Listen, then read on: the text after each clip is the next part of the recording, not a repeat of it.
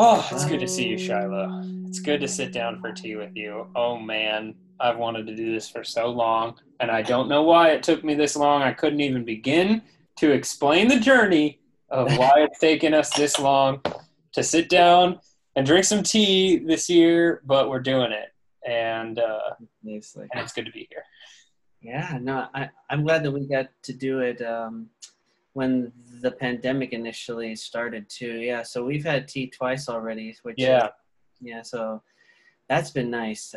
That's what kind of life has been eating up to, is sharing tea with everyone, just going through all of the wonderful tea friends and connecting and delving deeper into the meaningful aspects of what's important during this time. totally. And I think it's going to be it's so interesting, kind of in these little threads, seeing how everyone's kind of unfolding within that, like there's obviously like there's this community of people who are all interested in this thing and are kind of all interacting with each other at different moments, and it's really interesting just to see where everybody's at any given point, and how we're all kind of moving through these weeks and months and seasons as like going through these various waves of just involvement or engagement or just different emotions, all kinds of stuff. Everyone's dealing with their own outside of the tea world life and things as well, and it's just so fascinating to see all these threads kind of having their own timelines. And then I'm so interested to see how the story comes together, how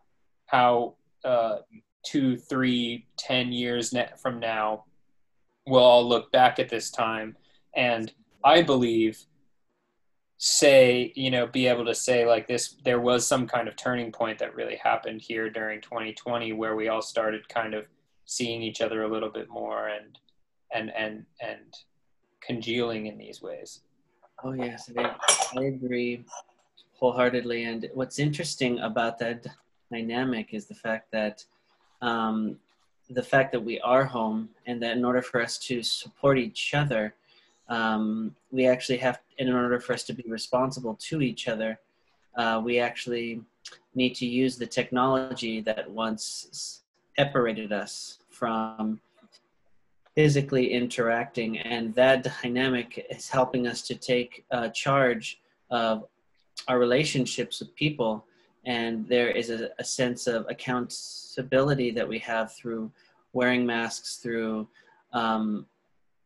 being connected to the internet, but realizing that it's unhealthy to utilize it for long periods of time, just looking at things that once separated us from a sense of connectivity by looking at Instagram and focusing on comparisons to each other's lives based on curated moments, and then allowing that to be what we imagined each other through that specific lens. When in reality now, we're all home, it's returned everything to center, and we're starting to see regardless of where we are, regardless of how much money we have, regardless of a lifestyle that we may live, we all need each other.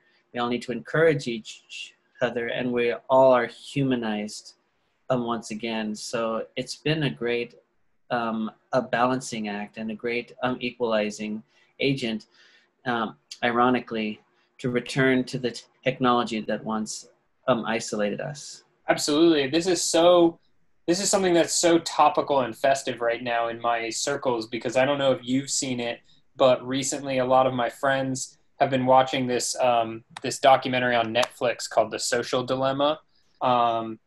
I haven't yet, but and it's made more interesting, this documentary becoming something of a cultural phenomenon, to not necessarily to the degree that something like Tiger King maybe did, but it's certainly making the rounds of several people. And my twin worked on it. They boomed on that show, and right. so it's been cool to kind of see it, but they talk about this. I only watched half of it last night, and then ironically enough, it was like it's this whole movie where it's telling you like your phone is a trap that's like made to like these big social media companies are like intentionally trying to keep you as engaged as possible on those platforms and pulling out all the stops toward this bottom line of engagement. And then, of course, I'm like watching this documentary on Netflix and just kind of having this messaging pushed into my face. And I'm like, oh man, maybe I should like go do something else. But like instead of paying Netflix to just give me this line of messaging. But I really like what you're saying about how it's interesting how we're kind of almost leaning in to the technology, right? Like, and we're having to come face to face with it, you know, where I think that we've kind of been in this phase for a little while now, I think, with regard to technology, where we know it's not necessarily good for us when used in these certain ways, when it's just the mindless doom scroll, you know, on Twitter or Facebook or Instagram, just something to take you away from the feelings that start bubbling up when you're left alone with your thoughts or yourself, your spirit, you know. And I think now with all this home time, family time, thinking, self time, you know, all of these things, it's you can only escape so much. And now I think we're kind of just being forced to meet these beasts kind of dead in the face to some degree. And it is my hope that for a lot of people, those dragons aren't as scary as maybe they thought they were, and they're able to kind of push through them and find connection in some of the ways that, you know, you and I have. I experienced a lot of fear around using these technologies. You know, I'm someone who doesn't post on social media a whole lot. You know, I really don't use it a lot for that reason, that I think it's just kind of, I had this vague sense that it's bad for me, you know, or that I'm giving my power over to something that is ultimately using it for things that don't align with my values. Right. And yet this year, I find that the overwhelming majority of my online time is spent on Zooms with the people I hold dear and want to continue to connect with and am connecting with through this platform. I'm, you know, using newer tech like Topia to hang out with people in a time frame where I can't go and hang out with them in a physical environment, and becoming closer with those who are farther away, whom in the past I might have let just kind of fall off of my social radar, but now are remaining much more in my purview, yourself included, seeing as how you live very far from me. You know, and all of these things, you know, I'm spending time on lives, interacting with all the tea community, you know? No, you're right. That's exactly right. Everything that you said, I think not to interrupt you, but Go ahead. But it seems as though that my connection to social media, or what I would hear most from other people pre-pandemic, was, how do you always post all the time? How do you always make the time to respond to all these comments? And how do you, he said, you always have such informative posts. And I realized after stepping back from that approach, well, I part of me is of the academic mindset, wanting to inform, wanting to share what I've learned. And in the process of that, I realized how unhappy I was doing all of that through a screen, and that the connection and the sense of accountability to myself was being lost because I was curating aspects of my life, but not directly integrating who I was growing as a person through learning about tea. And I suddenly realized that now I'd created this persona that wasn't entirely aligned with who I was becoming through tea. I was the ceramicist who wanted to make work, and all that is a part of me. I realized that there's much more that needed to be conveyed. And so the solution to that was taking the time between posts and taking a step back And I couldn't find the time to do that initially once the pandemic started, because I felt like I had an obligation to continue to feed this beast, that was part of my identity. And a lot of that was, it was a reward. I received these psychological rewards to continue doing so and to engage. But it's really interesting that the pandemic gave birth to eventually the BLM movement. Mm. And all of a sudden, what really became important came right to the forefront. And what we posted became so much more, so much more about people, so much more about understanding each other and helping us to come to terms with our past and how that will affect our future, and how we can better understand each other. And with that, I stopped posting because I wanted to give the stage to those who needed to convey the message and also share what I could as well. But it wasn't about just tea anymore for about a month-long period. It was about understanding the societal and the social mores that we were navigating in June and July, into August especially, with regards to the protests, and understanding both the positives and the negatives and the nuances of understanding how groups are feeling misrepresented. All of those unique avenues actually caused me to pause before posting.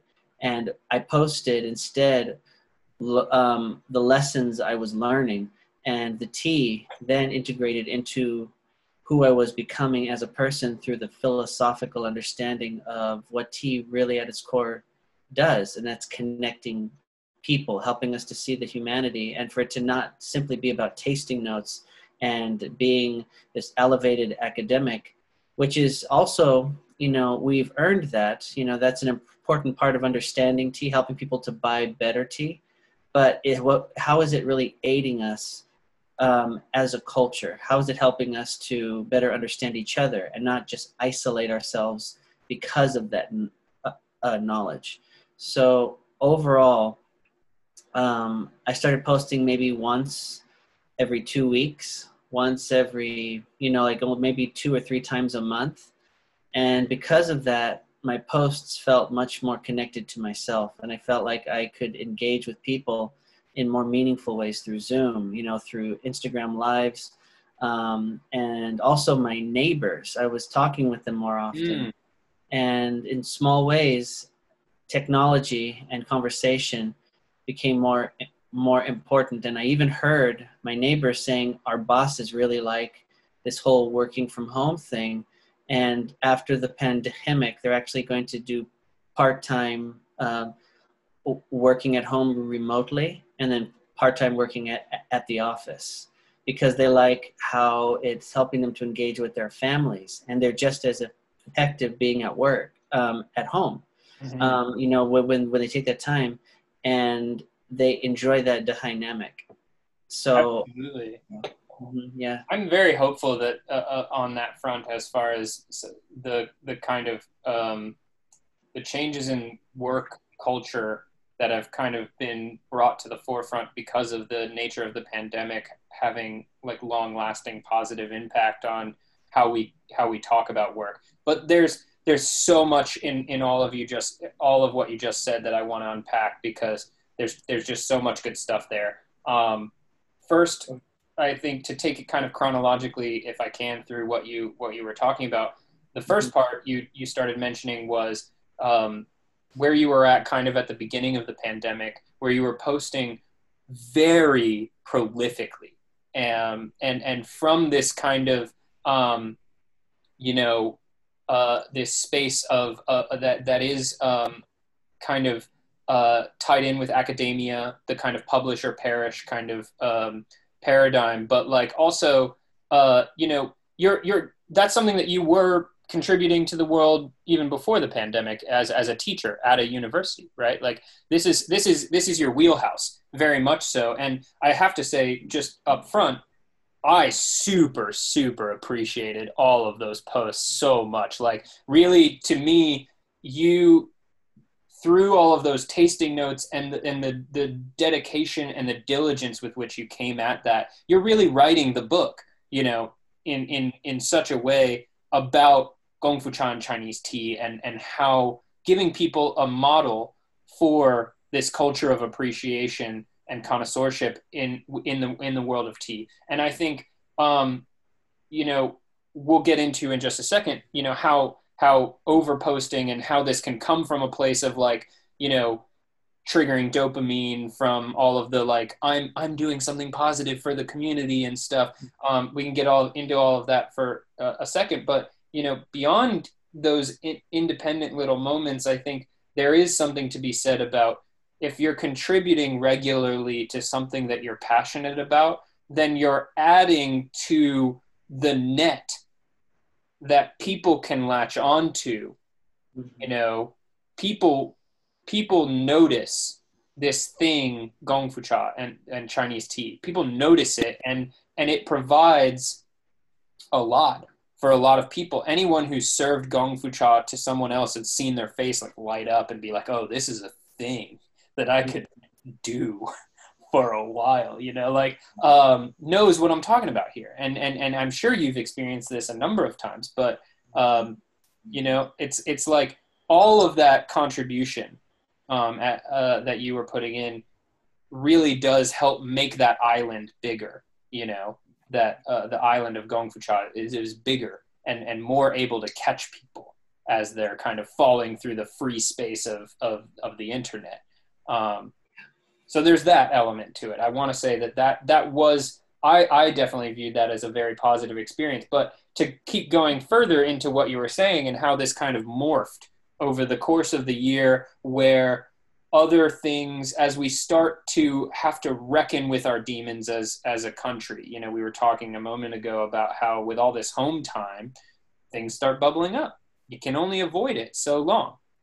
And no surprise that we immediately start reckoning with some of our darkest shadow moments or you know, shadow sides that we're still very much trying to process as a country, which is, you know, racial and wealth inequality, you know, class inequality, and the racial side of that and marginalization of people in general, not just from race, but from several angles, you know, gender, sexuality, et cetera, et cetera.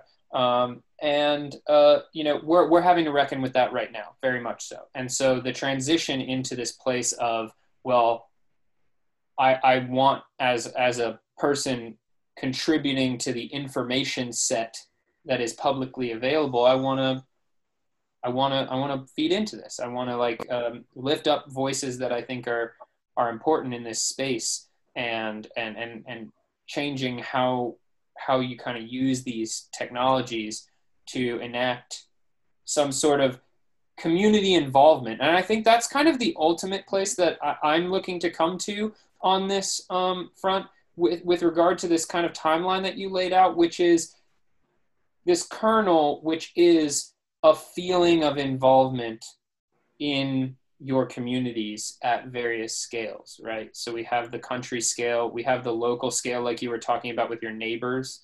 You know, you have organizations or subcultures like the Gong Fu Cha subculture that people can be involved in. And there's tons of these all over the place. There's tons of these cultures and subcultures and different groups and organizations. People are you know, are meant to do this. Like we do this just without even trying. You know, we form these groups and organizations and we're social animals, you know? And so, you know, I think one thing that you touched on that I, in talking about this, I can kind of open up a little bit about why I was late today, which gets down to, you know, I feel like I've learned so much this year about what it means and what it takes to be involved actively in a community. And this is coming from somebody who community has always been a backbone element of my social life. In all that I've done as an adult, where I have control over what I spend my time over, so much of that time has been spent building communities, whether it was the film community, the tea community, the other communities I'm involved in, arts communities in Austin, communities of people in Austin in general, or people in Chicago or Los Angeles or the other places that I spend my time. Community has always formed a strong backbone of that. But at the same time, this year, I feel like I've learned so much just by being so actively involved in the cultures and subcultures and groups that I'm involved in. And today, one of the things we were talking about, so this regards West China Tea and this tea organization that has kind of built up this year specifically. It started kind of a new life cycle. The tea scene in Austin has gone through several more metamorphosis periods, where we go into a little chrysalis for a moment and then we come back out as like an even more beautiful butterfly or something. And this has happened a few times in the last 10 years in Austin.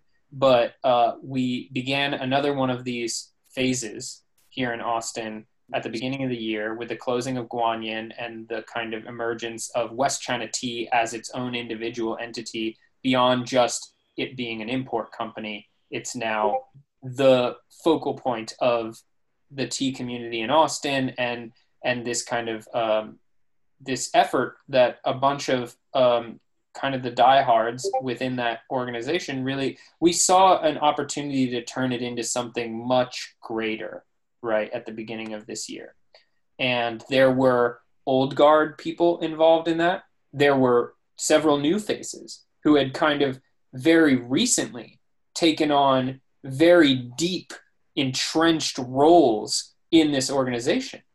And one thing that we ended up talking about a lot today, so we had every Friday we have our pulse meetings, and these are like meetings where we kind of go over the week. How did we do? Did we do all of the tasks that we set out to do this week? Where are we at on all of the goals we're trying to meet, and kind of running the numbers and assessing ourselves. This is something we do every Friday morning at 11. And after that meeting, I ended up having a kind of post meeting with several of the members in this pulse, in this kind of leadership circle, and really dove into the deep end of, all right, we're at this point now in the organization's life where what is becoming the most important for this organization moving forward is this very strong feeling of connection to the central organism of this kind of megazord that we're trying to form with all of our individual pieces.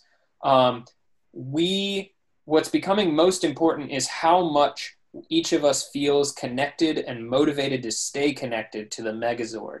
And that inherently brings up all of these conflicts, these different things that need to be processed for that megazord to stay together. And not the least of which is how to rewrite or edit the history of this organization and its nested place within all of the subcultures and cultures that it belongs to. Everything from its place in the Gongfu culture, its place in the Austin tea culture, its place in each of our individual lives, its place on much broader humanitarian scales of this is a movement toward bringing people together.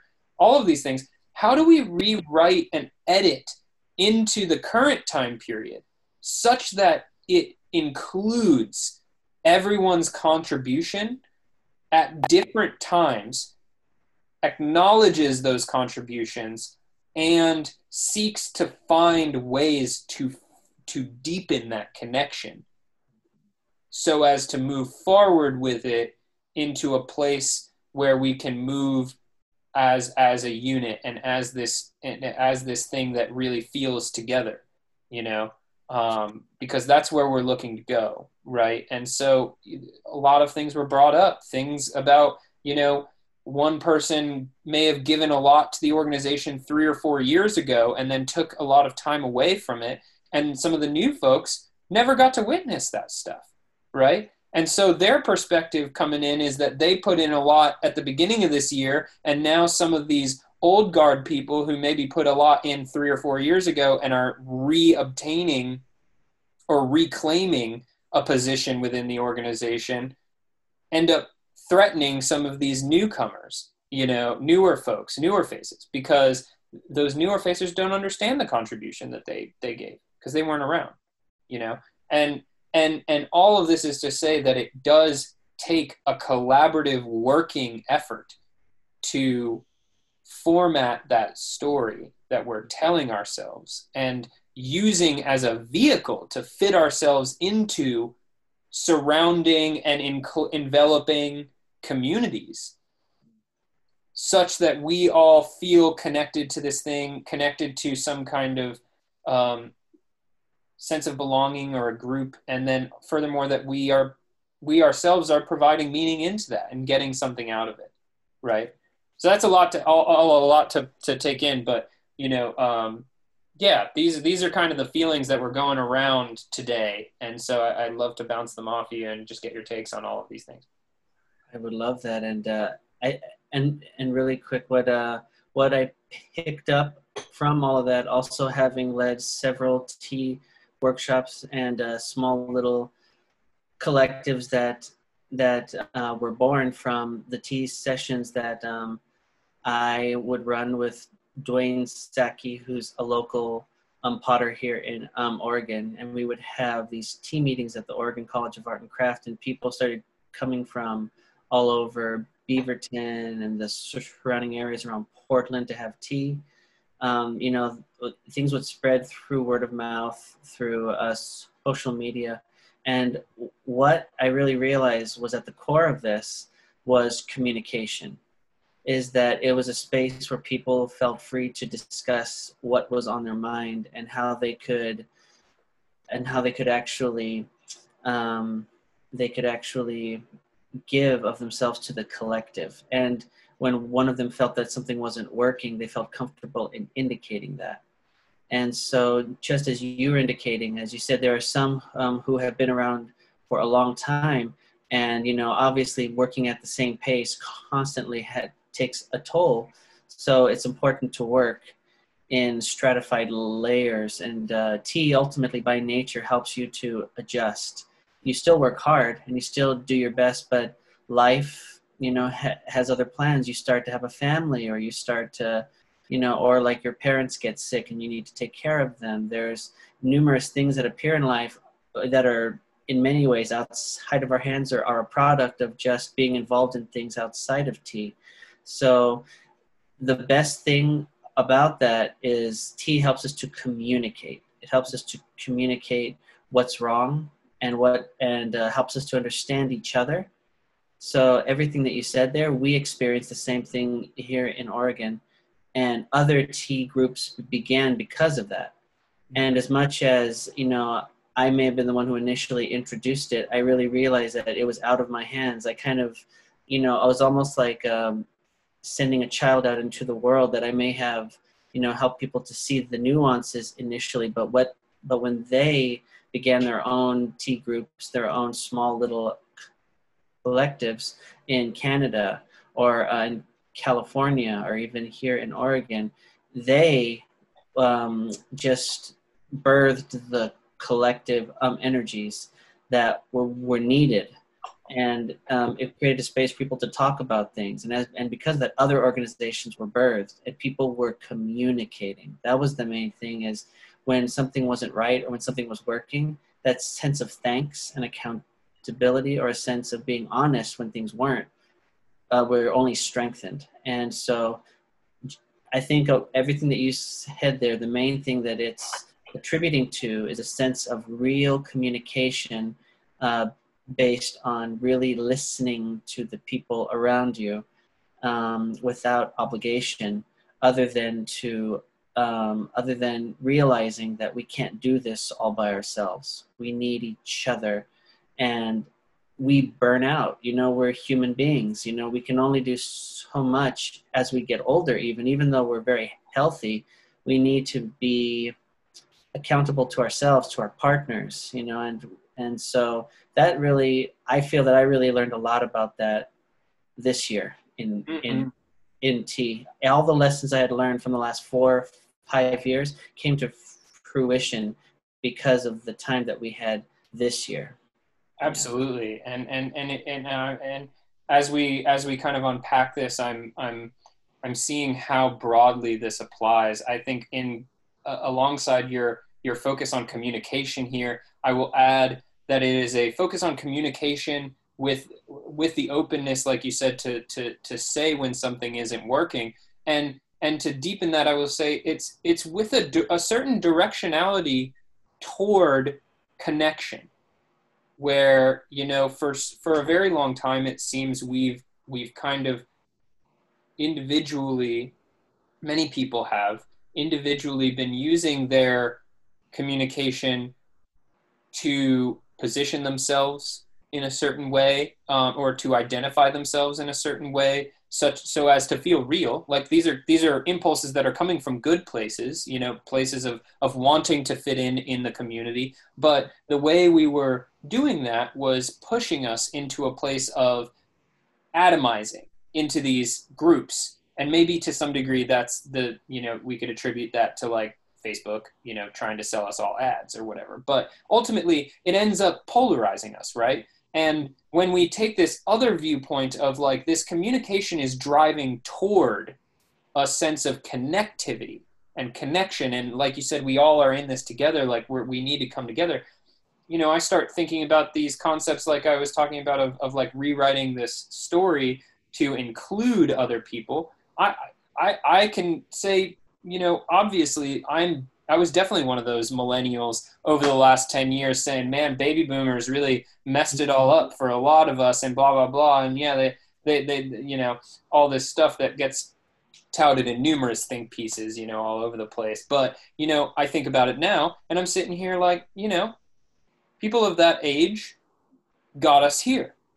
And so to some degree, you know, this line of ancestry has to be honored. You know, we have to find a way to rewrite the story such that we can mine it for the good that these older people were able to give us, you know, the good things, the ways they were able to move us forward in the culture and toward a better place now that we find ourselves in, and to forgive them for the evil that has been wrought from whatever their decisions. You know, we're all going to make mistakes. We're all going to unwittingly bring some amount of negative consequence into this collective space through our actions. It's always going to happen. It's part of trying is you have to fail, right?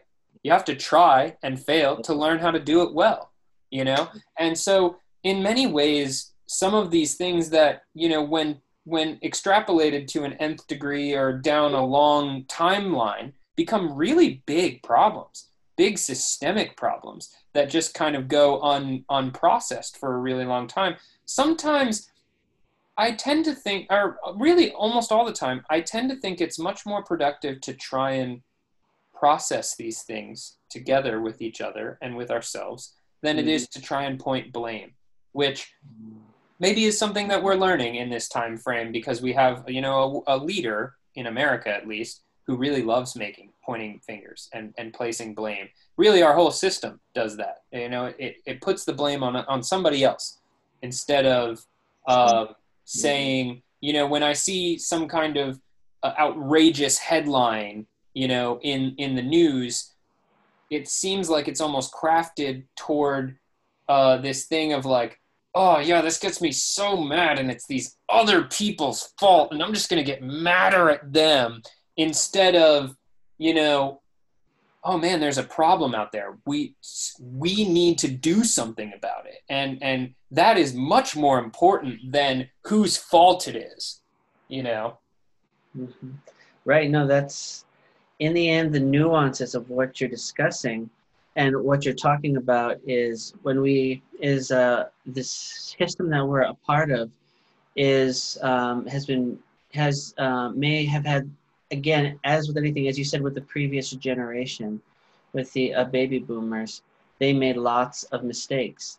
But because of that, they learned a great deal. And there were many advances that we can be thankful for because they took the time to try to understand how to pull grains of hope out of things. And just as we're learning through BLM and, you know, through the LGBTQA discussions pertaining to understanding the nuances of what is it that makes us human? What is it that helps us to understand without pushing things aside as a way to elevate ourselves? It actually stops culture from growing. You think about ancient cultures like Rome or Babylon and things of that sort. And building a sustainable culture means breaking down elements of things that don't work either. But at the same time, you have to honor the perspectives of those that came before, because guess what? We are going to be the next, you know, we're on our way to being, you know, the older ones of the generation in just a few decades here. So, and then we're the ones saying, oh my goodness, what was, I can't believe I allowed myself to, you know, to stop the discussion. I actually was part of the problem in this instance by wanting to say, you know, we by attacking each other, and that ultimately that didn't lead to a discussion, and in the end the different systems collapsed because there wasn't a sense of, because the discussion ended. So as you said, with regards to social media and, you know, our leaders now, I think now that we have the time to digest what's occurring, you know, we're realizing that anger by itself, even socially driven, you know, like social justice, a sense of righteous justice, can only take us so far if we're not talking about it. And if we're not actively helping to still understand where each of us are coming from, because then we're still thinking selfishly, we're still thinking about ourselves. And we're not taking the time to digest how that is facilitating the conversation. Instead, we're just acting. And when you just act, there's no sense of reflection. There's no sense of appreciation. But when the time is right, we take action, but we're doing it as a collective now, instead of just trying to do it ourselves, being the lone wolf.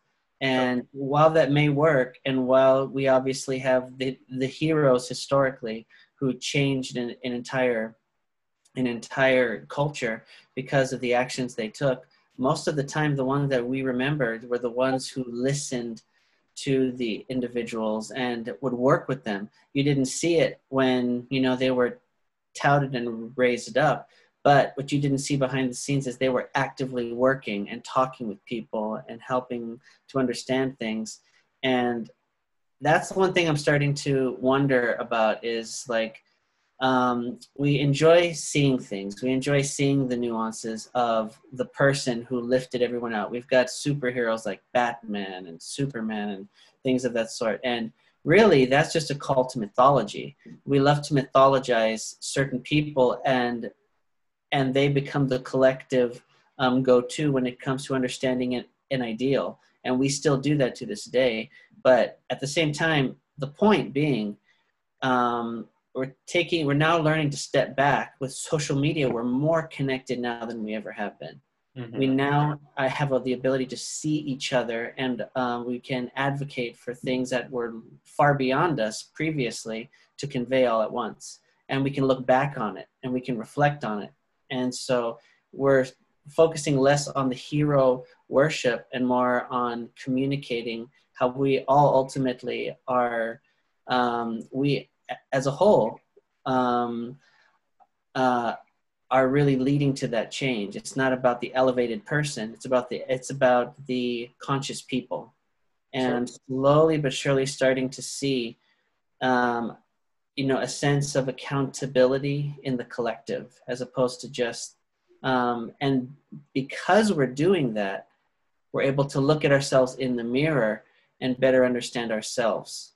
Absolutely. And yeah, so that's what I'm starting to see, is that we now look to ourselves, because we're better seeing how we affect the collective. Totally. Well, and a few things on that. So one, in reference to this kind of like great person mentality that we are very attracted to, I think in Western culture at least. This is something that we're constantly lifting up individuals and saying this was a great person. This person brought us into the new age or whatever. You know, to kind of make a direct link, we could say somebody like Martin Luther King, right? We lift this person up as somebody who helped the country take great leaps forward culturally. But we rarely think about all of the people that were involved in that same organization that themselves lifted someone like Martin Luther King up to the forefront, specifically because he was particularly able to talk to people, you know, in a really good way. And that was only one of a slew of necessary roles in that community that made it a strong community during the 1960s, right? And I think some people now are beginning to learn this the hard way, right? Like through direct experience, through the fact that you can become an incredibly well-known and widely published speaking voice very quickly through social media. Mm-hmm. There have been countless figures within the Black Lives Matter movement in mm-hmm. the last several years who have become overnight famous from mm-hmm. their success at communicating to the broader public.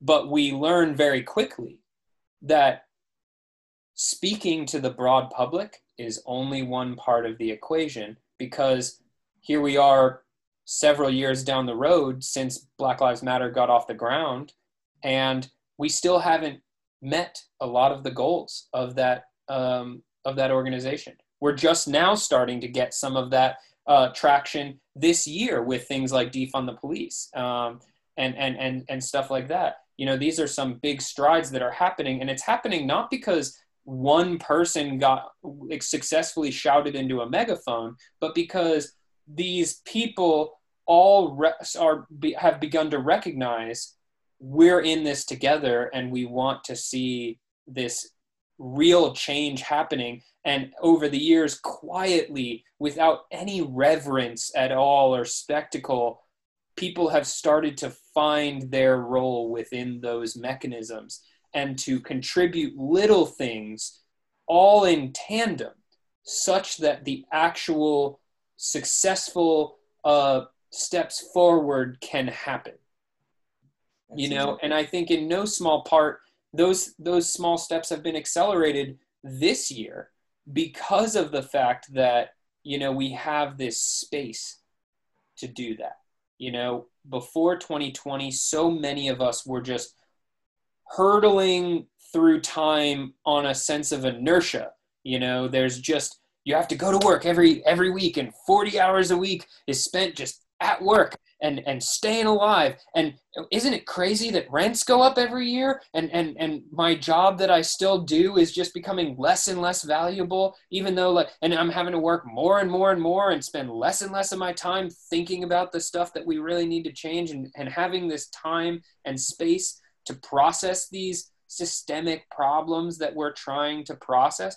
And what a beautiful thing that we have all of this time and space this year. Obviously, it comes with its dark side. You know, it's fueled by misery and hardship and death and very strong amounts of grief and difficulty for a lot of people, and that can't be discounted. But you know, it's also giving us this space to process these things, and one might see this as the earth as a living organism in its entirety. We're actually processing these things now.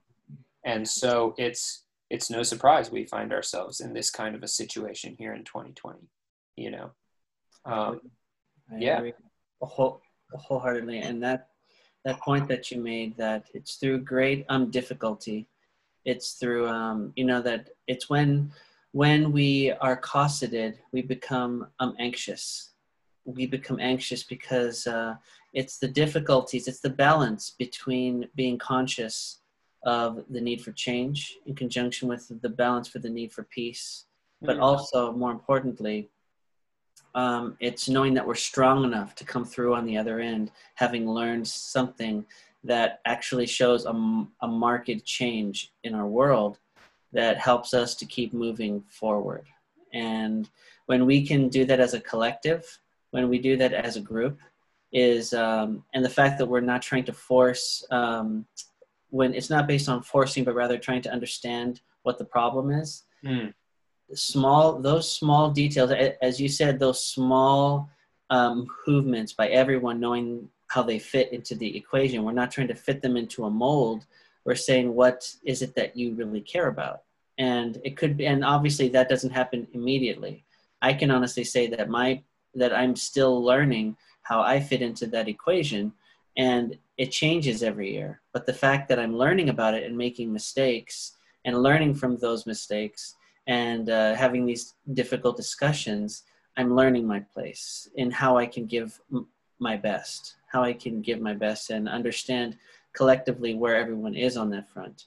And so I agree with you that it's about small movements done as a whole drastically builds momentum for what we would refer to as real change, but all it really is we're opening discussions so that we can process, so that we can really process what is happening around us. And this brings up something really interesting. Kind of what you were saying reminded me of, in contrast to the attraction toward great humans, individual humans, that we talked about how we like to lift them up. An example of another time when a collective really came together and made really, really big change happen because the collective came together. An example of this would be during the Second World War and the amount to which American culture really congealed around the war effort.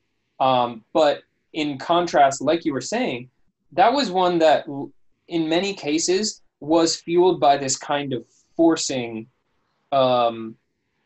mentality. It's your duty to do this, and you have to do this even if you don't like it, because it's the collective is more important, and all of these things. And that had its own consequences, right, of that kind of a shape for forcing collective action. While we reaped great benefits, I think, in some cases from that sort of collective action, it is worth noting how different the kind of collective action we're able to take now, with the space to talk about, well, like, where exactly do I fit in here? And how can I really contribute to this thing? It's a much larger landscape, and it's not being fueled by this, it's not being fueled by a conformity mindset. It's not, we all need to come together around this one thing. And if you're not contributing to this one thing, you're not doing it right. You're not doing your duty or whatever.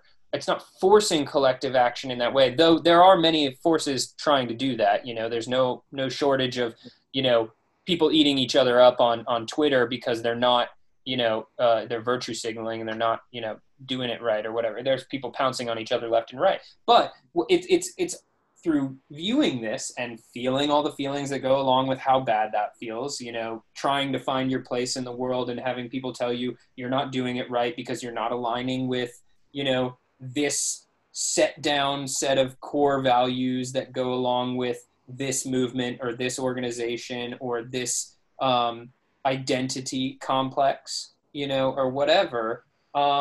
We're starting to pick some of those things apart and give ourselves a little bit more flexibility to congeal around not just conformity as unity through this sense of conformity and coming together and finding a single common thread, but through this ability to recognize differences and through this kind of multiplicity. And that's, I think, one of the most special places where tea is able to kind of fit into the equation, right? Because it really does position the culture really celebrates this idea of bringing people together from very different points of view and saying that's a good thing. Like, oh, our organization, our collection, our community is stronger for having these various points of view, skill sets, different things that people can bring to the table. And lo and behold, we're finding, that people like that. People like having a specific identity within this community and it not being the same as somebody else's identity within the community. Finding meaning means finding these individual spaces where people can thrive within a community, but that ultimately contribute to this thing that we're all connected to, so that we feel like a larger organism, and that's a really special thing, I think, that was again made possible by those who came before us who weren't able to do this in this nice of a way. Not to say this is nice. I mean, obviously it sucks in a lot of ways and it's painful, but it's different than it was before. As you said, we're hoping that each generation, I think it's almost inevitable for us to learn from the previous generation, and it really does take time. And it seems as though, and I recall this from several texts about the psychology of war. It specifically indicate, I mean, I've seen it run like a red thread throughout all of these texts from the last 100 years, pertaining to the fact that war, the longer the period of war, the longer the period of peace that wants to persist. And so that to me indicates that that even though advances come during wartime, even though unique mindsets emerge, scientists come to important collectives, collective understanding about the human race, there is always going to be people who I think internally, almost subconsciously, and even genetically, we actually feel within ourselves, carrying it from generation to generation, what didn't work. And obviously there are unique avenues tied to, say, neo-Nazism because of people being stuck inside of a bubble. They weren't allowed to see other people's perspectives, or they were denigrated to, that if they ever tried to see other perspectives, then they wouldn't, then they were betraying their culture. And in the process of doing that, they weren't able to learn about themselves. And I think because of that, they are drawn to the idea of better understanding other people once they are allowed to exit that. This can be applied to people who go to college, people who go to university, or people who travel or backpack through Europe. There's a sense of wanting to connect, wanting to communicate, and the ones who don't get that opportunity at times, that genetic specificity it's not lost, but it's buried. It's buried. Mm-hmm. And so, all of us see this, and we notice the nuances of it, I think, as we grow older and as we start to understand. And again, social media has increased this tenfold, because now we're seeing nuanced behaviors in ways that we couldn't before. So it's intensified our sense of understanding the world around us. A lot of it is curated, but at the same time, we could delve into that on several forms, but yeah. But the main point being that, like my going to China and seeing how tea is utilized there, and how the Tao is implemented in a sense of just to live life, just to understand and to pay respect to the world around you, and to better understand. You start to see connective threads across the human perspective and what people crave. And so, And that's made very difficult, I think, for Americans because there's a lot of messaging that says stay here, never leave here, don't go anywhere else because we have it better than anywhere else. And if you don't see that, then you're blind or whatever. But there's so much to be gained from going to other countries. So this actually does segue into one of the things that I really wanted to ask you, and have you kind of walk me through, is your adventures in China. I think that's something that I'm definitely wanting to explore a lot with some of the folks in this space who have gotten the opportunity to go to another country, specifically China. And especially now as tensions between our two cultures kind of ratchet up in one way or another as we meet the fact that, they're both very powerful. I'm really interested in your perspectives on what going to China did for you, how you moved through that country, and what your impressions were, and what you kind of gleaned from those experiences. Oh, yes. And depending on the subject, I think I learned more in my last 4 years, 3 or so years of going back and forth to China several times than I felt like I lived a few lifetimes because of just the sheer magnitude of voices I listened to and understanding that I gained of people. Not so much that it was I who was gaining it, but the fact that I got to see how people lived, how people navigated their space religiously, spiritually. I mean, just through everyday work and their opinions on people, and just the nuances of several factors. But I think that my first time going to China, I was going specifically because a potter and I had a discussion about tea and about the fact that at that point I'd been learning about tea for roughly about almost a year. It was 2016 or so, and then it was and so really I haven't been studying tea all that long. It's been about 4 years. And but at the same time I delved into it very, very hard once I started to see the nuances of the community here in Portland. And then I started realizing, oh my goodness, this mentor has been to India, this mentor has been to Africa, this mentor has been to several spots. And overall, my wanting to go to China was a sense wanting to find, I think initially wanting to find, a lot of people say find yourself, but it wasn't so much a finding of the self as much as it was finding out what I wasn't. So I was trying to let go of what I had become that wasn't working so that I could find out the essence of who I was. And so it was a shedding off of things that didn't allow me to pay attention and to discuss and to understand other people. I was actually letting go of that previous self that wasn't working.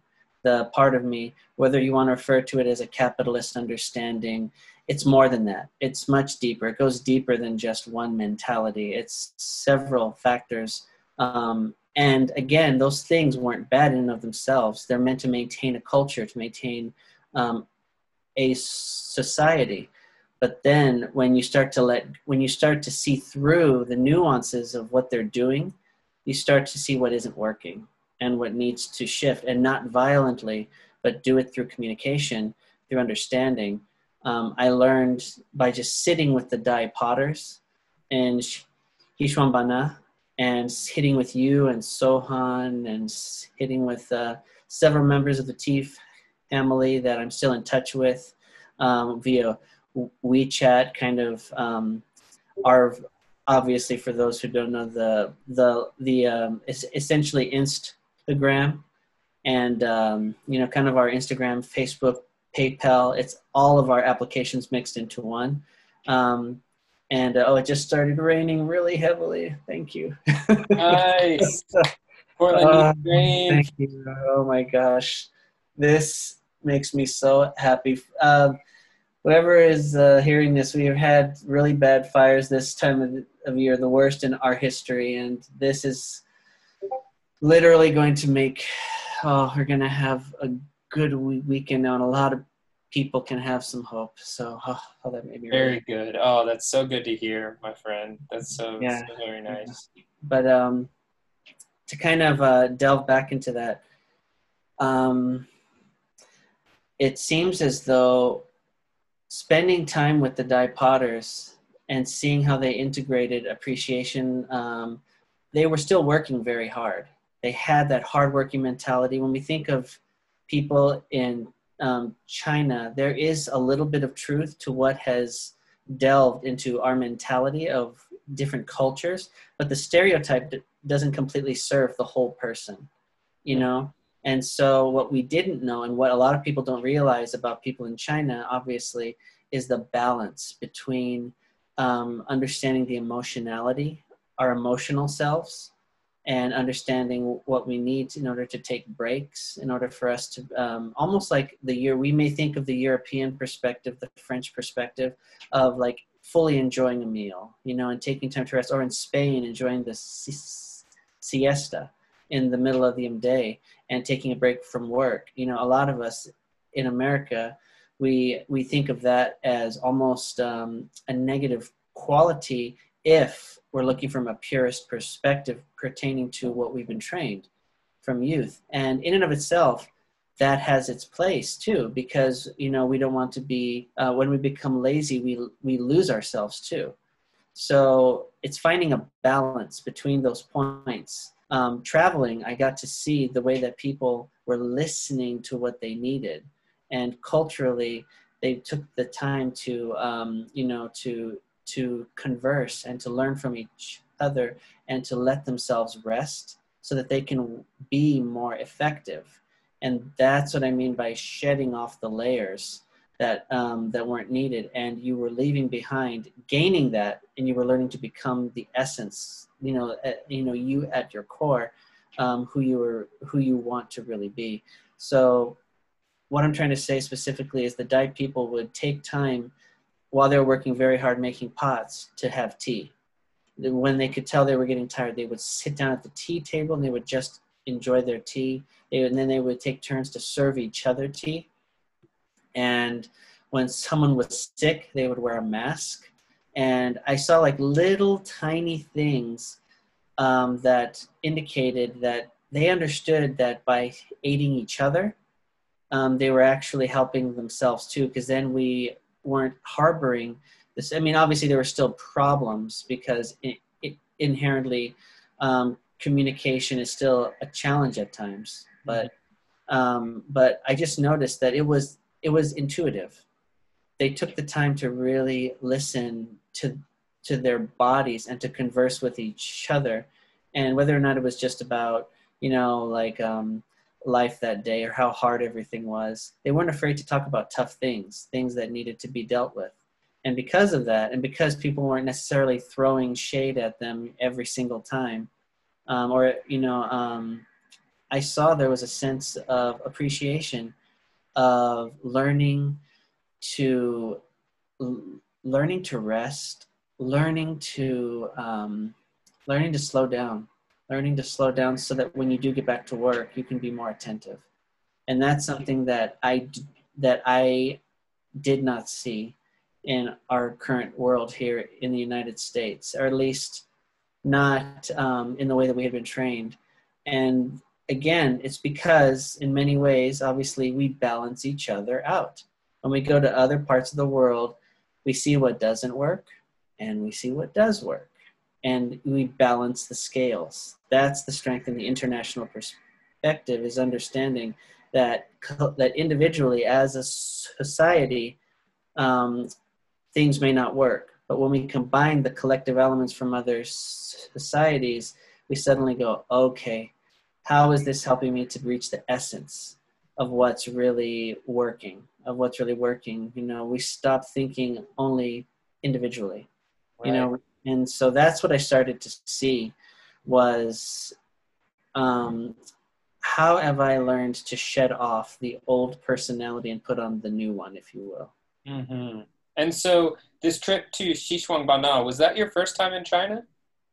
That was my first time. That was December 2017. Yeah. Okay, so our time together was also your first time in China. Since then, you've been back a Yes. few times. Can you tell Mhm. me a little bit about like what those journeys were like and how that kind of played out over the last few years? Yes. So since that time, I met other colleagues there in Xishuangbanna and other academics, and from Korea, from Japan, from Malaysia. You know, people from all over Asia, and also from Europe. They were in Belgium, they were in Delft. You know, I mean, just places all across. You know, the Norwegian area, also from Spain. I mean, just numerous locations, and they invited me to go to to live with them, and for me, and we would make work, and then I would essentially help to teach specific techniques and things of that sort, and through grants and things of that sort. I could actually go and get assistance with airfare and living expenses and things of that sort. And so my second time back to China was I went to, I'm trying to remember now because I've been back several times. It was Jingdezhen, which is one of the porcelain capitals of Asia. And it's interesting because I used to say Jingdezhen was the porcelain capital of all of China. And in reality, Dehua is another porcelain capital. And Japan even has like porcelain collectives and things of that sort. And they all think of themselves as the core. And I started noticing that really they all are leading to the collective avenue across porcelain within China.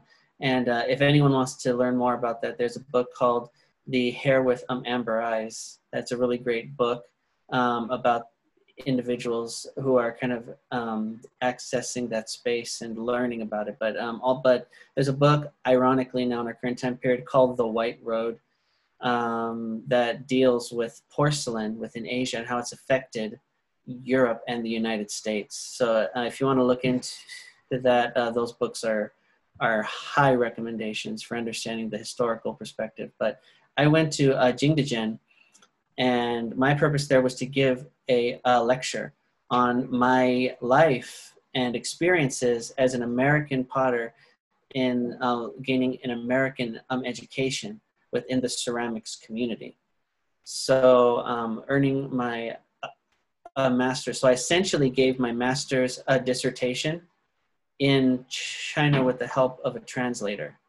Hmm. And so that was a very unique opportunity for us to have a cross-cultural blending of elements and for us to have a discussion. And that was very transformative for me as well, because we had people from all over Asia there, all over Europe again.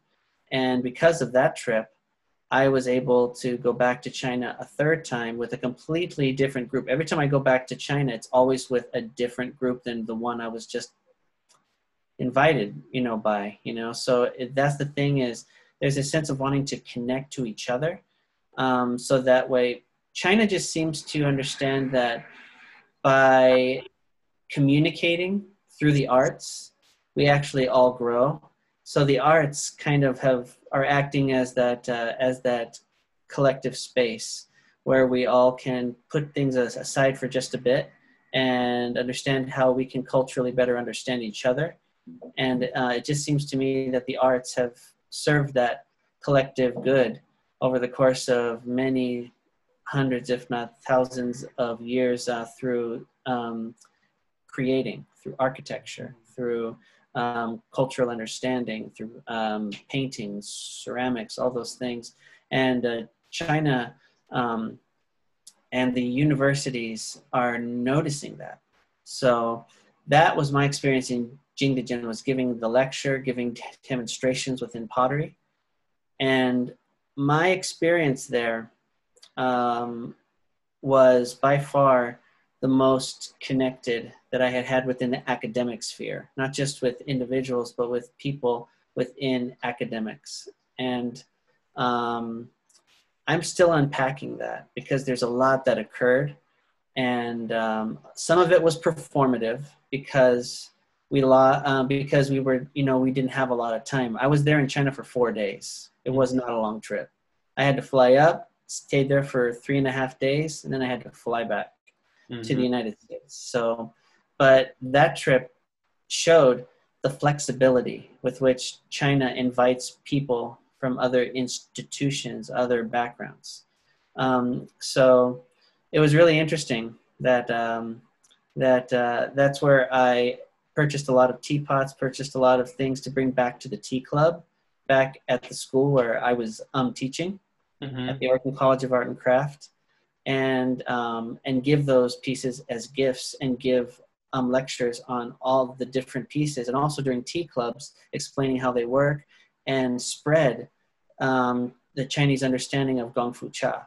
And even when I was in Jingdezhen and I was giving lectures about the Tang Dynasty, the Song Dynasty, and during the Song Dynasty, tea was elevated to an art form. And so that specific art form ended up being such a sorry, I was looking at the clock because I remembered that I made the session for 3 hours, and so it was 1 till 3, so we got like an hour. So I'm just kind of keeping an eye on things. Cool. But so essentially, they wanted to hear what Americans thought about their culture too, and how we were perceiving it, and how that reflection acted in helping them to better understand how their culture was translating. So that right there was that was a very humbling moment for me, realizing that they wanted to hear outside perspectives about their own culture. And that, quite honestly, just it facilitated what was already happening within me, which is the sense that, we really should be questioning ourselves, and we should be really questioning what's happening in our cultures and trying to understand that, instead of trying to say we're the best or this is the way it's supposed to be. It's not that China is necessarily doing this better than anyone else, but within ceramics, within academics, within art in and of itself, it's that lens of art. It allows us to step outside of the societal and the political norms and to look at the human perspective. And that's what I noticed through the arts, those discussions were happening. I think that's one of the reasons that I feel drawn to the arts so often, is that it does kind of sidestep this sort of mainstream story that we end up getting when we try to understand something as complex as another country, specifically one that's as big geographically as the United States with 5 times as many people, and massively older as a country, in reckoning with something like that, the socio-political or like geopolitical angle on that ends up being so reductive, right? Where we become so focused on this kind of strategy mind with regard to either our own safety as a country or our geopolitical position, and how that stacks up in an almost sports-esque kind of competition space. And all of that is so distracting to me from so much of the gold and platinum that can be mined from the interchange of our two cultures, and I do feel like you're right. Like the arts is a place where cultures have been able, within these contexts of the arts, cultures have been able to sidestep kind of what ends up being a little bit more of a mainstream story being told to people at large, especially those who don't have the time or resources or desire to go and put themselves in that place, right? Like you were able to put yourself in China, and that's a really important thing, and one that I recommend to anybody who has the means or can find the means, you know, grants are a thing. And even if you don't have them right up front, there may be ways to do it. But, you know, that's such an important thing. But for those who aren't able to do that, that sense of questioning ourselves and our visions of other cultures, what is it we're not seeing about ourselves because we're not exposed to these other cultures? You know, what are we trapped in by only consuming American and English content, English language content in America? You know, what are we not seeing by failing to expose ourselves to the thought processes that are coming out of Africa or coming out of South America or, you know, anywhere else? You know, it's so often that I find people have such contempt for a country like Russia, who unfortunately finds itself farther along a path sociopolitically than we do, insofar as the people of Russia are good people. Like, Americans are good people, like, a lot of the time are very good people and want to live meaningful and good lives, but their governments are all we focus on. You know, their corrupt government, and saying, you know, you and I experienced this to some degree in China. I remember some of the European folks who were traveling with us, who were part of this coterie. This was in 2017.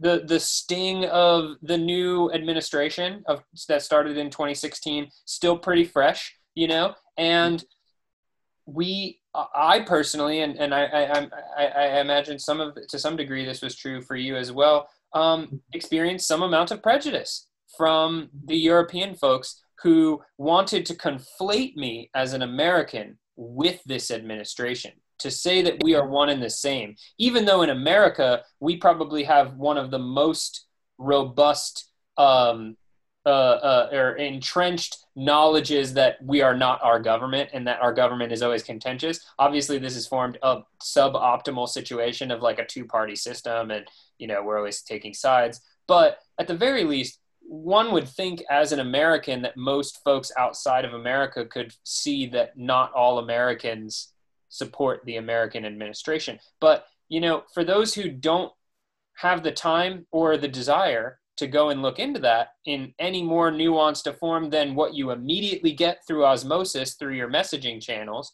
it's easy to see how one might conflate any given American with their administration. And I think that's an important thing to realize as an American, because then it allows us to look at other countries with through the same lens, to be able to look at the people of China or the people of Russia, countries that we sociopolitically consider enemies through the media, you know, are made to believe that these people are our enemies through the media.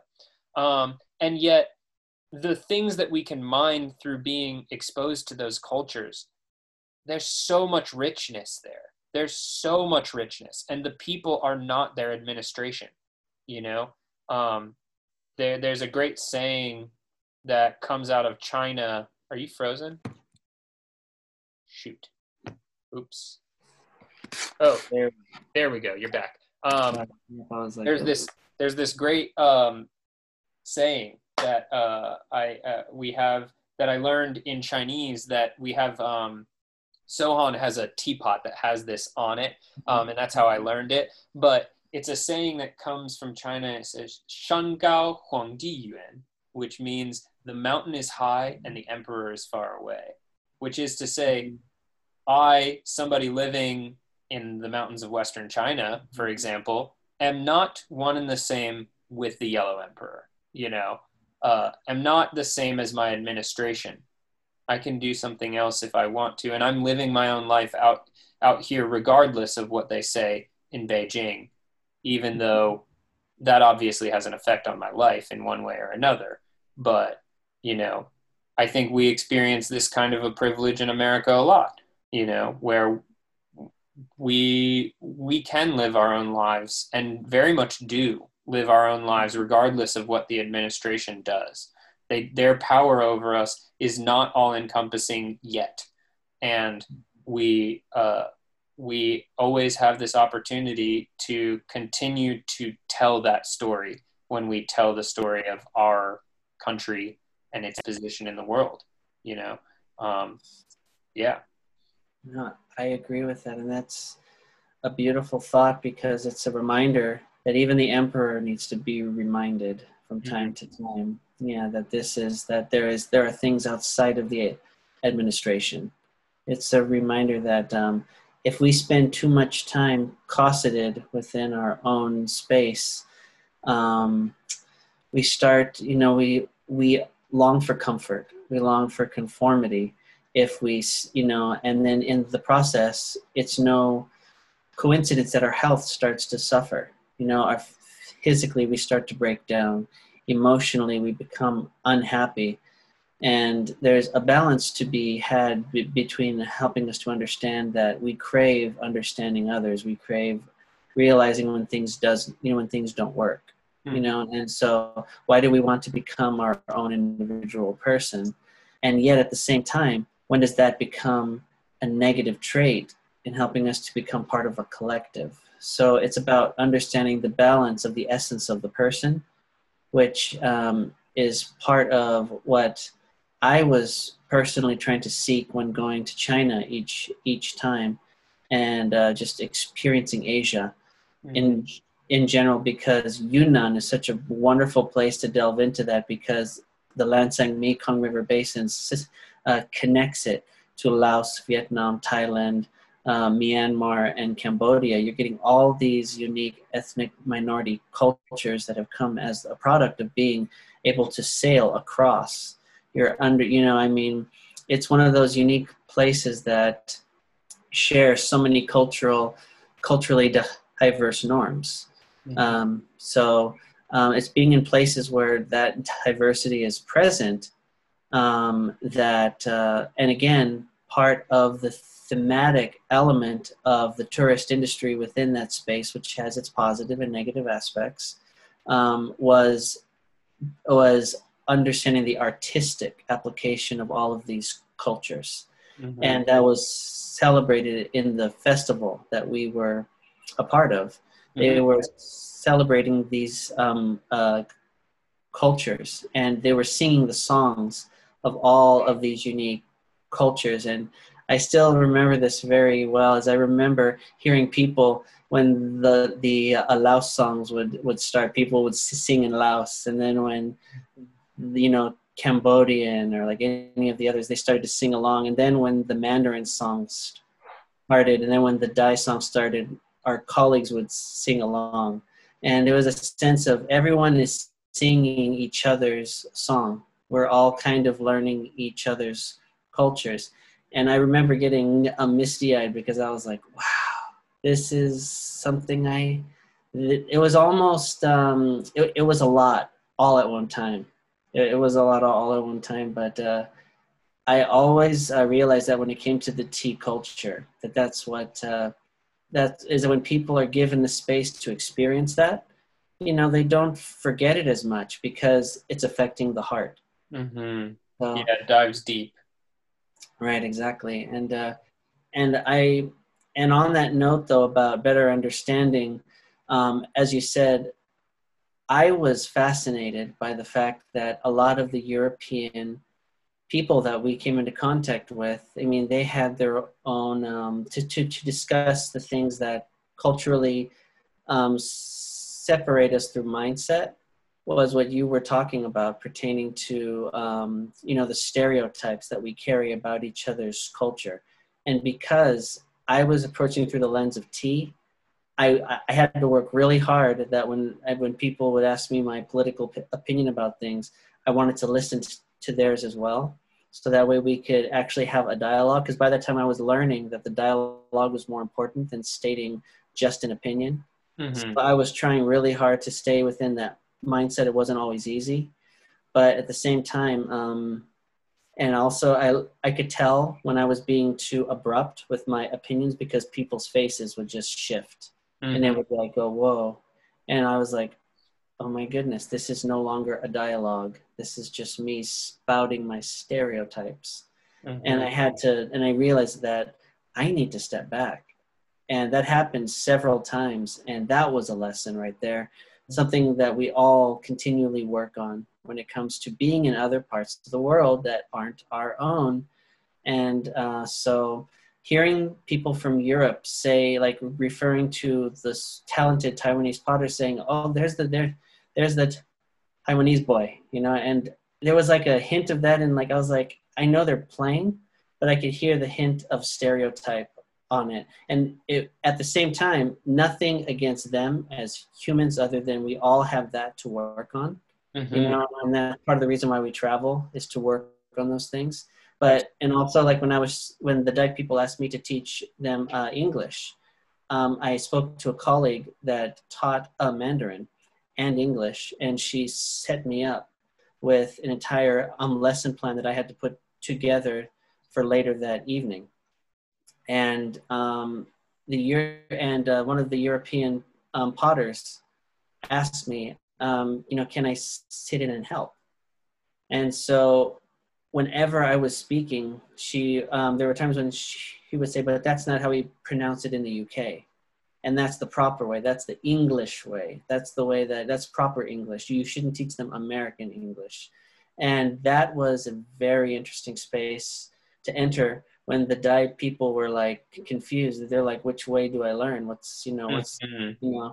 That helped. That also was a space where I had to, that was usually the time when I had to either pour everyone a cup of tea because we had our tea there, and it broke everyone's, you know, everyone stopped for just a minute and they were like, oh, I'm enjoying this nice warm tea. And what were we talking about again? Mm-hmm. Tea helps you to relax and digest what's occurring and saying, what's the important thing right now? We're learning English. Let's learn English, and we can learn the American equivalent and the UK equivalent. We can learn both. We each take our turns, you know, and so not, you know, the American way is the only way, or the UK way is, you know, the proper way, you Right. know. So it became, again, tea became a mediator whenever those problems occurred, and I thought, oh my goodness, this is a secret technique that I can utilize to kind of shift everyone's mindset. And then I thought, oh, this is a powerful thing. And it made me so much more conscious of using it responsibly, Yeah. using it well. So that was, so on what you discussed, whenever a stereotype occurred, I would usually serve more tea. Mm-hmm. Yeah, a very useful technique. We've talked about that a lot in the tea house, in over the years in previous tea houses and things, as we've often gotten together with folks who would pour for events at the tea house and had discussions about, like, well, what happens if we notice some tension around the tea table, and you can always bring it back to tea. That's one of the most beautiful things about tea, is that it's this very great equalizer. Everyone's still drinking the tea.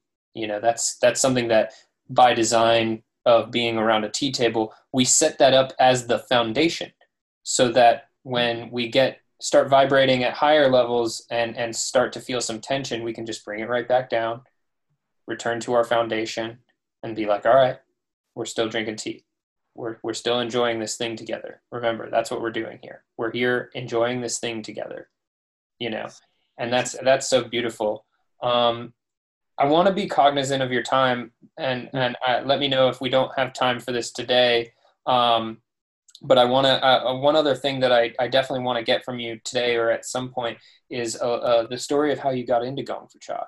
It's something I've been asking several people, just kind of getting a little bit of an archival look at the history of people who are in this space, and how they entered the space, and what, you know, what drew them there. And I think we've already touched on a lot of what draws us to Gong Fu Cha, but if we have to save that for another day, we can. I think I can give an abridged version of that. And if we want to delve into it a little deeper, because that in and of itself is a year-long journey that, you know, it took a long time to get to me actually practicing it on a regular basis. Mm-hmm. We can open that up in kind of an introductory story at another time, but I can give an abridged. Sure. I'll take the teaser trailer now, and we'll just have to talk again and have tea again soon. Yeah, no, that would be awesome, and I look forward to hearing others' perspectives on their journeys too. That's one of the joys of Gongfu. Yeah. Absolutely. But so for those of you who don't know, I'm a potter, and I've been making ceramics for about 11 years as of August. And so it's been a decade-long journey that would take probably a book to really me wanting to write that down, because I've learned so much through potters. The community of potters are so generous, and there are the potters who don't want to share their experiences on how they work with different techniques, and they hoard it. And the majority of the community, though, they want to share everything. They make pots because they want to make things for people to enjoy food from, enjoy drink from. And they want to, and that's part of the culture, is the practicality of it. And so my love of pottery began because it was challenging and it was hard to make pots. I struggled with it more than everybody else in the class. I went to the University of the Pacific to learn painting, and I had been doing that for about 4 years. And I was but all the painting classes were closed. Not closed. They weren't occurring because the teacher who taught painting was on sabbatical. So I said, oh, well, that's really unfortunate. I guess I can get to painting like next term. He goes, no, the instructor's gone for the whole academic year. And I thought, oh, wow, this is really unfortunate. But then they said, you know what? Our ceramics instructor is a painting instructor too. He painted for years. He said, but according to your transcript, you also are a sculptor. I had worked with stone, with metal. I had worked with several mediums. 10 years previous, I had focused on learning several art mediums. I had just spent like about 6 to 8 years in community college learning several forms of art. And by that time, I had at least an intermediate understanding of several art forms. And so he said, why don't you go to the ceramics instructor and you can learn some pottery. And at that time, I was very stereotypically against pottery as an art form. I thought, you know what, this isn't an art. You know, I carried the stereotype of that. And ironically, what humbled my mindset was the fact that it was the hardest thing that I possibly learned. It kicked my butt several times, and I was so frustrated.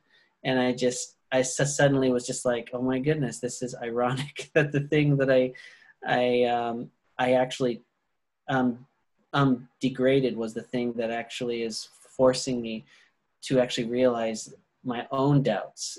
Mm-hmm. You know, and so I thought, this is no coincidence that I can't learn this. I'm not being humble enough. You know, clay humbles you. Mm-hmm. And so if you walk in without a humble attitude, it will kick your butt and it will hold you to the ground until you suddenly realize, I need to listen to the clay. I need to practice. I need to understand the medium, the malleability of it, and the humility of it. And I fell in love with the idea of making cups.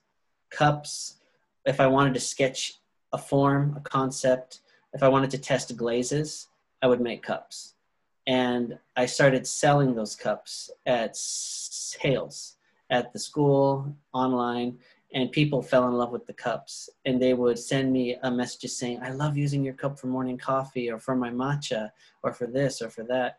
And I started falling in love with cups. The idea that you hold them to your mouth, you know, and you have to put your face into it, and it's in proximity with your lips. And it's an intimate thing. And you're helping to give a person nourishment. And the cup became an extension of the person who made it. And so I started realizing the nuances of that.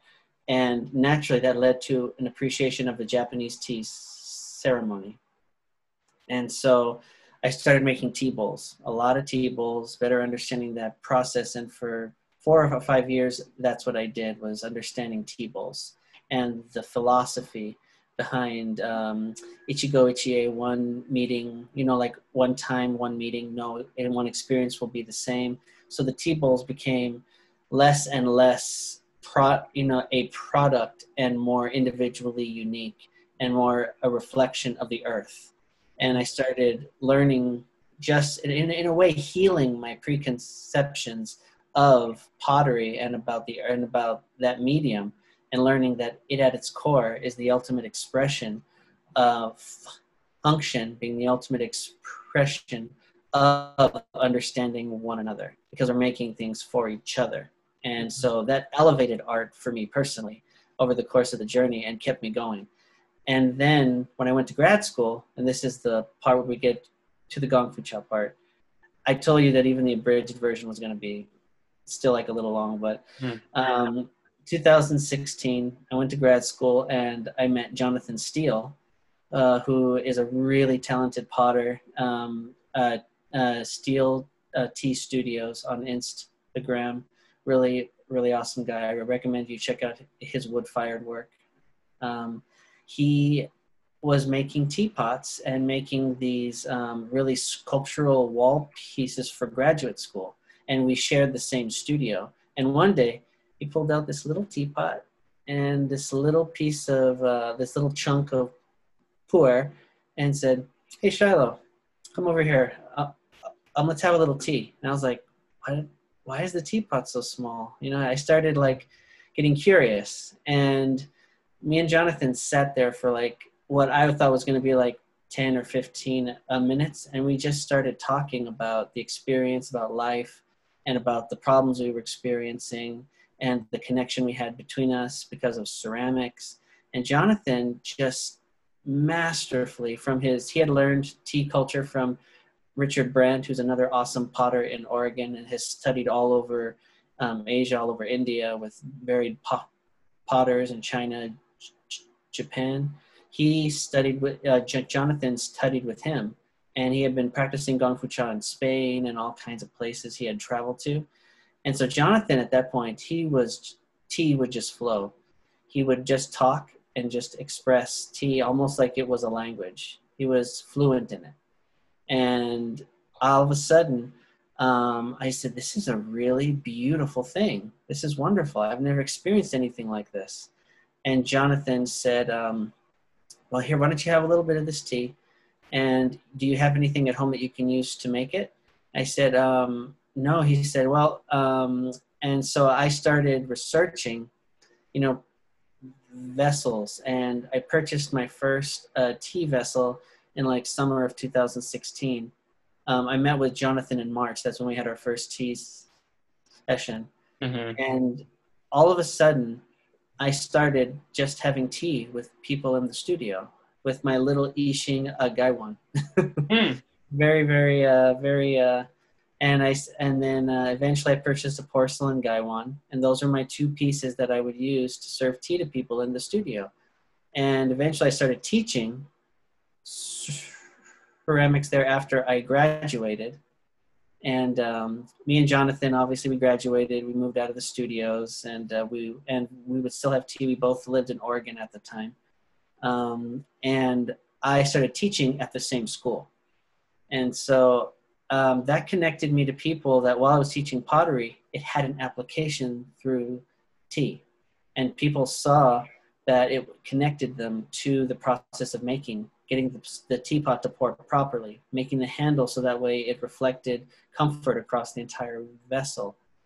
And so that was so that connected them to the process. And eventually I started getting a reputation for being the tea guy, just the one that people could go to for like really good tea and to calm down. So eventually that started being my nom de guerre, nom de plume, the sense of like, that was my hidden name. That was like the people just ascribed to me. They were just like, "This is the tea guy." And I started a reputation that preceded you. Yes, right, exactly. People started aligning that with my identity. Mm-hmm. And by that time, I was, my academic self started looking at Mayleaf videos and starting to understand, because if this is the social aspect of it, what is the technical side that really helps us to find the really good tea?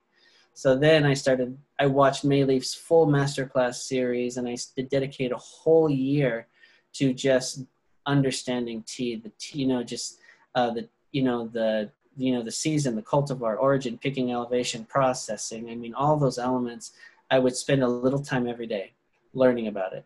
And then by that time, I was going to a national conference and for ceramics. And that's where I met Jackson Lee of Sanbao Studio, who said, we're having a tea and cultural ceramics opportunity in Xishuangbanna. And you know what? We're looking for people who are really passionate about tea. And so I talked to him about pu'er for 20 minutes. And then I suddenly stopped and said, I'm sorry, I didn't mean to talk to you about it this long. But he said, no, that's exactly what we need. Will you be our delegate? Will you be our, for the United States on tea and pottery? And that was how I got to China for the first time. So tea literally led me into understanding a larger world. So, and by that time I was fully invested. So that's the abridged version of my introduction into a Gong Fu Cha culture. Wow. Thank you so much, Shiloh, for sharing that with us. This is really, really, really awesome to hear your story. It's actually funny to hear that tail end of it, your story about Jackson Lee kind of finding you where you were, because I just talked to Mary Cotterman. I was just talking with Mary Cotterman yesterday, and she had a similar story of being in Chaozhou and working on pottery, and Jackson Lee just like showed up at her shop and was like, hey, I think you should come study with me in Jingdezhen, or whatever. And so interesting, starting to put the pieces of the puzzle together in some ways.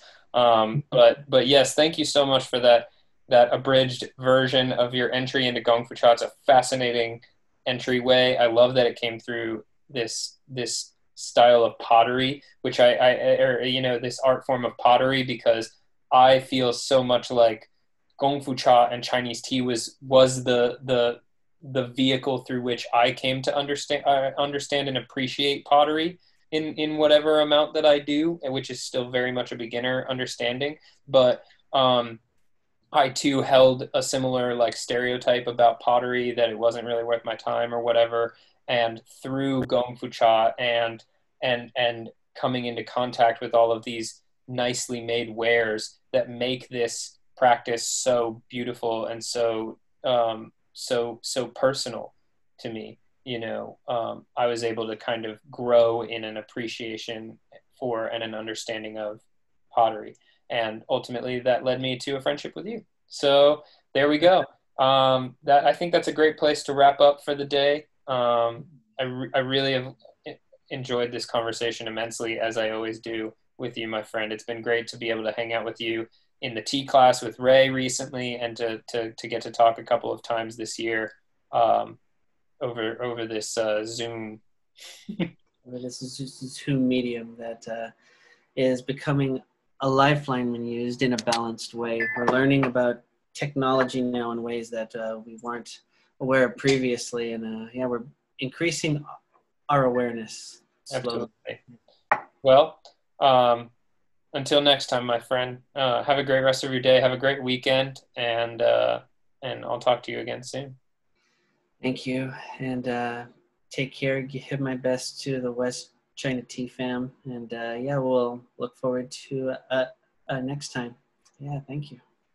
All right. Bye, my friend. Have a wonderful day. Thank you.